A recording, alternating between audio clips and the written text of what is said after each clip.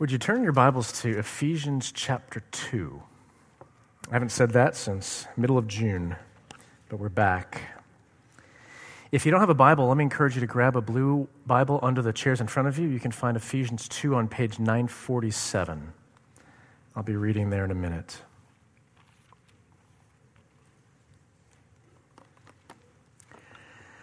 At long last, we are resuming our series on the book of Ephesians. We started the series a year ago, tomorrow, October 1st, and then we hit Christmas, Grace Stories, a special series guiding us in our move here to Glen Rock, and then after Easter, we got back to Ephesians for another 8 messages or so, and then we decided to go to the Psalms over the summer because everyone is just a little bit more scattered with time away. We kicked off a new ministry season in September with 3 more Grace Stories, as is our habit, and here we are. I am never sure how to treat this re-entry message, as I'll call it, when we break up a series, because on one hand, background is incredibly important to understand where we are. On the other hand, it's not possible for me to spend enough time summarizing 16 sermons over the last year. So what I'll do is try to summarize some of the major themes from chapter 1 into the first part of chapter 2 and encourage you to listen to those messages on our podcast or streaming from your computer at home. But then what I'm going to do is I'm going to catch us up and then read the new passage, which is a little bit out of the ordinary. All right? Here's some of the background. The first half of the letter, chapters 1 through 3, neatly in 3 chapters each, shows us our position in Christ. This is who we are as our identity as sinners rescued by the Savior. And so our first series graphics focuses on the roots to emphasize that the church's one foundation is Jesus Christ, as the hymn puts it. This is who you are position, chapters 1 through 3. Now live in light of that identity, practice, chapters 4 through 6. And so in the back half of the series, we'll focus on what the roots feed, the church, which should naturally produce fruit of the Spirit. A little background on the city of Ephesus. It was a global city, as we'd call it today, connecting Asia and Europe in a strategic piece of geography. And like today's New York City and Hong Kong and London and Dubai, Ephesus as a global city center was a blend of cultures and religions and nationalities and perspectives of thought. And so it was an incredibly challenging place to declare that Jesus alone is Lord, not Caesar in the Roman Empire, not the goddess Artemis, whose temple in Ephesus was one of the 7 wonders of the ancient world. Ephesus, the church in Ephesus was planted by the Apostle Paul in the mid-50s AD on his 3rd missionary journey. And he spent more time in Ephesus than in any other place of ministry. Years later, while sitting in a Roman prison, Paul would write this letter to the Ephesians. From the beginning, you've heard me say this, if you were here for the early part of the series, Paul is so overcome with praise that he lets loose with this epic 202-word run-on sentence in the original Greek language. And the key idea at the heart of God's salvation plan is this: every spiritual blessing is in Christ, verse 3. In Christ. Each of us has sinned against the Creator. Each of us is guilty. Each of us is unable to save ourselves. We can't undo our treasonous rebellion against the King. But, verse 7, in Him, in Christ, we have redemption through His blood. That idea of being united with Christ, union with Christ, is this. If you believe in Jesus, then what happened to Him has happened to you. And so in His death on the cross, in your place, it is as if you died to sin and rose to new life and declared victory over sin and death. He did it, so you don't have to. You get the credit because you're united to Him by faith, if you trust in Him. And then Paul says at the end of chapter 1, I see these promises of God becoming reality in your life. And that motivates him all the more to pray for these Ephesians, that they may know, verse 18, hope, riches, and power. Power, that theme dominates the rest of the chapter, the end of the prayer, ending with resurrection power. And that leads right into chapter 2, which unfolds how that power transforms you. Starting with making you alive with Christ, because you were dead, and then raising you up with Christ, and then seating you with Christ. Forgiveness, freedom, privilege, authority. These are the gifts of God received by grace through faith. There's nothing we can boast of. Lots of people want this kind of personal and spiritual transformation. There are countless books written, charismatic speakers who travel the globe, attracting incredible crowds because people want to learn how to unlock that kind of change. And that's true whether you're religious or not, whether you believe in the God of the Bible or not. There's often a desire for spiritual experience and personal change. But chapter 2 then points out that God's power also brings change in community. It's not an individualistic reality.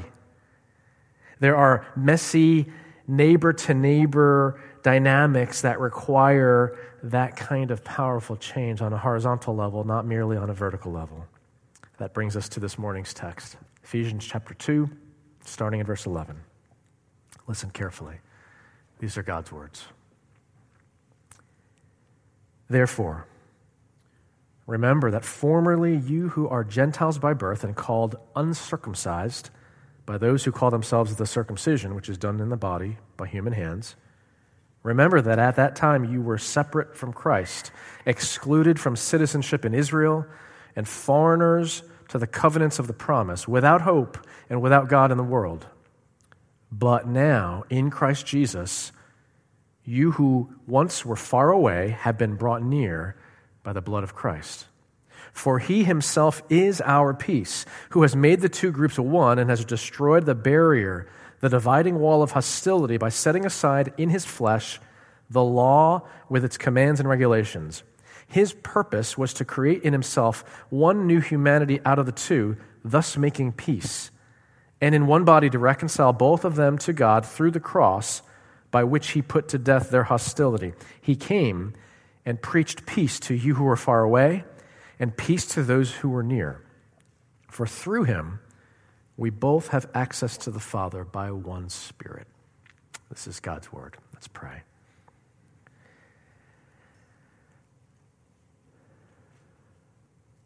"2,000 years old, Lord, these words, but still needed desperately, like oxygen. Your Spirit spoke through Paul to the Ephesians back then. We ask that that same Spirit would speak through Paul to us today. We ask it in Jesus' name. Amen. So we pick up with this passage under the heading far, now near. You could tell that this passage immediately pulls us into this unique religious and cultural context. There are difficult ideas here that we have to kind of try to get a sense of. Paul is writing to Gentiles, the uncircumcised. Why does he call them that? Because circumcision was this Old Testament sacramental sign placed on males down to infant boys 8 days old, and it served as a key distinction, a marker between Israel and all of the nations.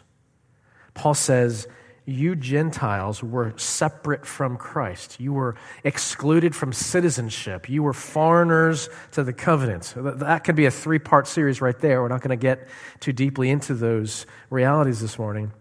But he's setting up a case. It doesn't look good for the Gentiles. And then down in verses 14 and 15, he refers to the barrier, the dividing wall of hostility between Jew and Gentile. And the background there was the law with its commands and regulations. The law given by God to his people was a good gift for harmony and health, to show them the way of life, but it became a tool for racism and discord. What happened? Well, as a way of life, God showed his people, first and foremost, how to worship properly, how to come before himself as the one true God. And the law then guided the people of God by reflecting aspects of God's character, his generosity, his compassion, his holiness. So living by the law would enable families and communities and the next generation to thrive under God's blessing. The law lived out by Israel was supposed to be a fragrant aroma that would attract the nations, that would cause them to marvel, what kind of God is this? And come to Jerusalem.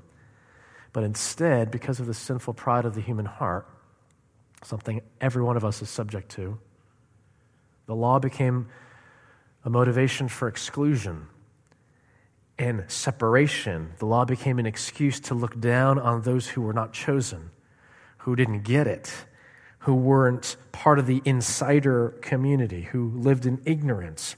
Instead of sharing her spiritual wealth, Israel hoarded it and took credit for her special status.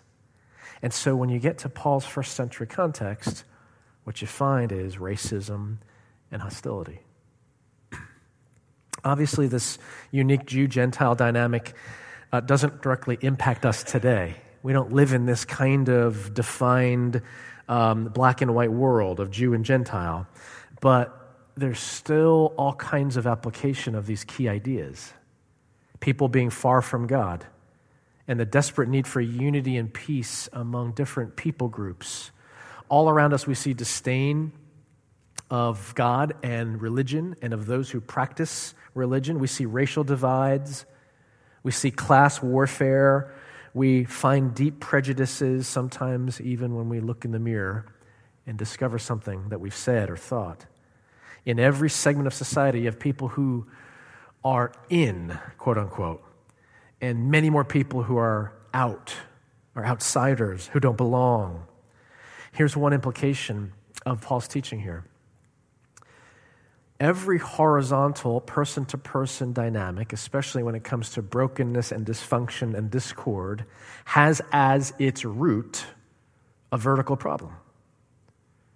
Every problem between human beings has its root in a vertical problem between creature and creator. The Jews took this good gift from God, his holy law, and they used it as a tool for division and exclusion. The Gentiles, verse 12, were without hope and without God. Literally, atheos, from which we get the word atheist. This was a hopeless situation. Both sides of this dividing wall of hostility with deep issues leading to death. How do you fix this problem? You address the vertical and get that right, and then the overflow begins to heal the horizontal. Paul's first good news is in verse 13. But now, in Christ Jesus, you who once were far away have been brought near by the blood of Christ. In Christ, there is no such thing as too far gone. People who are too bad to be forgiven, utterly hopeless, not worth fighting for. Those don't exist. Why? Because there is power in the blood of Jesus. How does this play out? It's not just the Gentiles. It's not just the outsiders. It's not just the people without religion. The insiders, then and today, need forgiveness just as much for pride and self-righteousness, for thinking ourselves worthy of God's favor. Outsiders need forgiveness for rejecting divinely revealed truth, for thinking that life can be well lived apart from faith in the Creator. Verse 7 makes it clear that no one is immune to this need. Jesus came and preached peace to you who were far away, Gentiles, and peace to those who are near. You who are far away, outsiders, irreligious, those without God, and those who are near, people who are sitting in church every Sunday morning, people who say they're close to God, people who know what God has spoken through his word. We all need peace that comes from God. And forgiveness is only offered through faith in Jesus. Whether you greatly value your self-worth or whether you're drowning in self-loathing, whether you take pride in being an insider, one of the elite, or whether you hate yourself and you despise the elite because you are the outsider, verse 12 applies. Without hope and without God in the world, because self-worth is either an illusion or it's something that can't ever bring you security and hope. It's something that you might taste for a little season and then continue to grasp for because it melts away. Vanity of vanities, Ecclesiastes says, poof, something that's here one moment and gone the next. In the news this week, model Gisele Bündchen, married to the enemy, she announced her upcoming memoir. And in the press release and in the interviews, she shared her struggle with increasing anxiety for the last couple of decades, and even described these anxiety attacks that increasingly got worse because she didn't feel like she could measure up to the world's expectations of beauty. In her despair, she battled suicidal thoughts. She talked about standing on a balcony thinking, this would all be so much easier if I could just jump and it'd all be over with, to escape all of that crushing pressure. Some of you envy her as you flip through a magazine, as you marvel at an Instagram selfie. But do you really think that if you had what she has, that you would be immune to the overwhelming fears of inadequacy?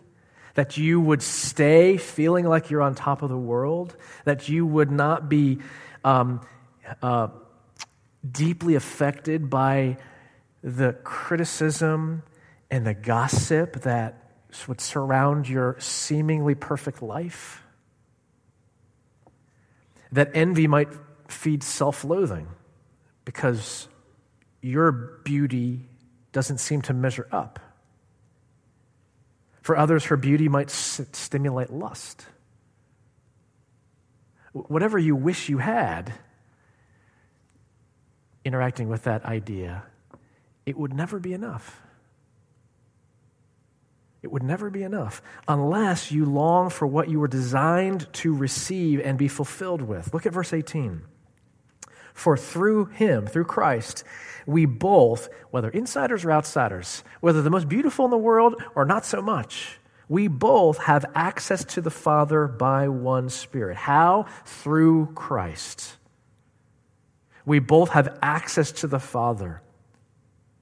Oneness with, in the presence of, the Creator, God himself, who has created us to be most fulfilled and satisfied with him in his presence, experiencing peace that can only come through faith in Jesus. Peace, also at the end of chapter 2, we'll look at this next week, Paul says that each believer is being built together to become a dwelling in which God lives by the Spirit. That's what will fulfill you. That's what you'll find satisfying. That's the hope and security that will not fade away. Peace among people, whether that's in foreign relations, or whether that's in your own home, or in a family at the brink of divorce. Peace is only possible horizontally when those people have peace with God vertically. This is what Paul says in Romans chapter 5. Therefore, since we have been justified, declared righteous on account of what Jesus has done on the cross, therefore, since we have been justified through faith, we have peace with God through our Lord Jesus Christ, through whom we have gained access by faith into this grace in which we now stand, and we boast, not in anything of our own doing, we boast in the hope of the glory of God. He gets all the credit. How do we have peace? What is real and lasting peace? It's being right with God vertically. through faith in our Lord Jesus Christ. We all want peace for ourselves, in our closest relationships. We all want peace for our world, whether the hostility is between Jew and Arab, or Indian and Pakistani, or Croat and Serb. We want it. It's good, it's harmonious, but real and lasting peace is only possible through faith in Jesus Christ. And Jesus intends to give his people more than lack of strife, more than a demilitarized zone, more than a lasting ceasefire. Jesus intends to make us one new humanity. Lastly, when water from the great Missouri River joins into the mighty Mississippi at St. Louis, what flows down to the Gulf of Mexico is not called the Missouri-Mississippi River. If you take a look at this graphic, the Missouri River is something else. It covers almost 1,500 miles, I believe. No, the lower part after St. Louis is called the Mississippi. The lesser is folded into the greater. That's not what's going on here in uniting of Jew and Gentile. One is not folded into the other. Jesus' purpose, verse 15, was to create in himself one new humanity out of the two, thus making peace. And by the way, some of you will say, well, Romans 11, ingrafting of the Gentiles into the Jews, talk to me in the hallway afterwards, okay? Those two ideas are consistent with one another. One new humanity. That is the identity of the church. Not just GRC, the Church of Jesus Christ. This is not a club that is all about giving you privileges and services, meeting people's needs, although that does happen, and people are blessed. That's not why we exist. That's not what we're about. You shouldn't stick around here because you're impressed with the building or the programs or the music or the preaching. You should stick around here because you long to commit your life to something, or rather someone, greater than any human endeavor. You should stick around here because you want to invest your life and sacrifice everything for that which will last for eternity. It is so tempting for Christians to tisk at people, though, to act like those insiders, to act like we've done something to deserve where we are, tisk at people who believe this, or to act like that. And so very often it happens inside the walls of the church. I can't believe there was only cheese and crackers out today. They ran out of coffee. I'm not coming back. It happens, people. The music. Didn't like 2 out of those 7 songs. I couldn't worship today. The sermon, it was tolerable, but I prefer the 17 pastors that I podcast on my drive into work every morning. They're more dynamic. They feed me the way my heart needs to be fed. If those thoughts distract you from worship and service and one anothering and mission, you've got it all wrong. GRC is all about, or needs to be when we fail, all about the work of Christ. So we're here not to be pleased, not to be satisfied, but to participate with the King in his creation of a new humanity. That's the mission of the church.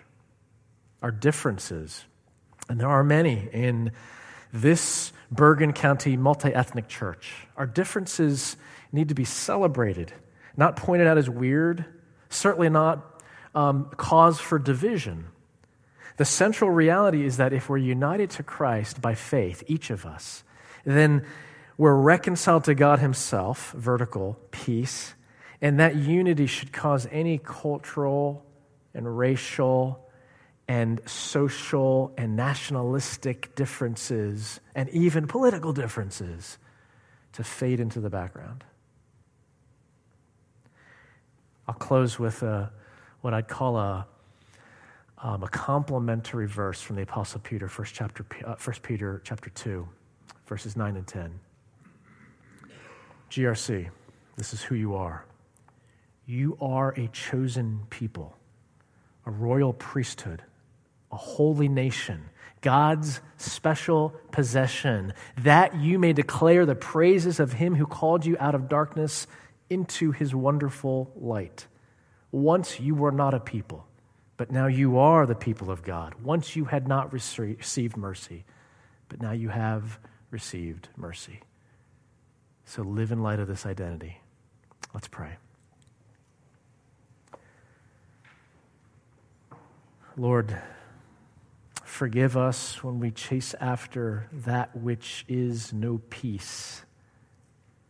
Forgive us when we settle for cheap substitutes that might last for a moment, a day, a year, even a generation.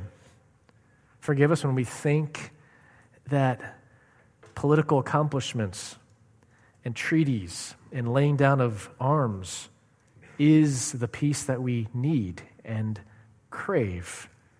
Only the peace that passes all understanding. Only the peace that reconciles us as creatures to our Creator. That alone is worth living and dying for. And remind us when we forget, it is only access, but it is ours through faith in Jesus, Savior, Lord, King. We pray in his name. Amen.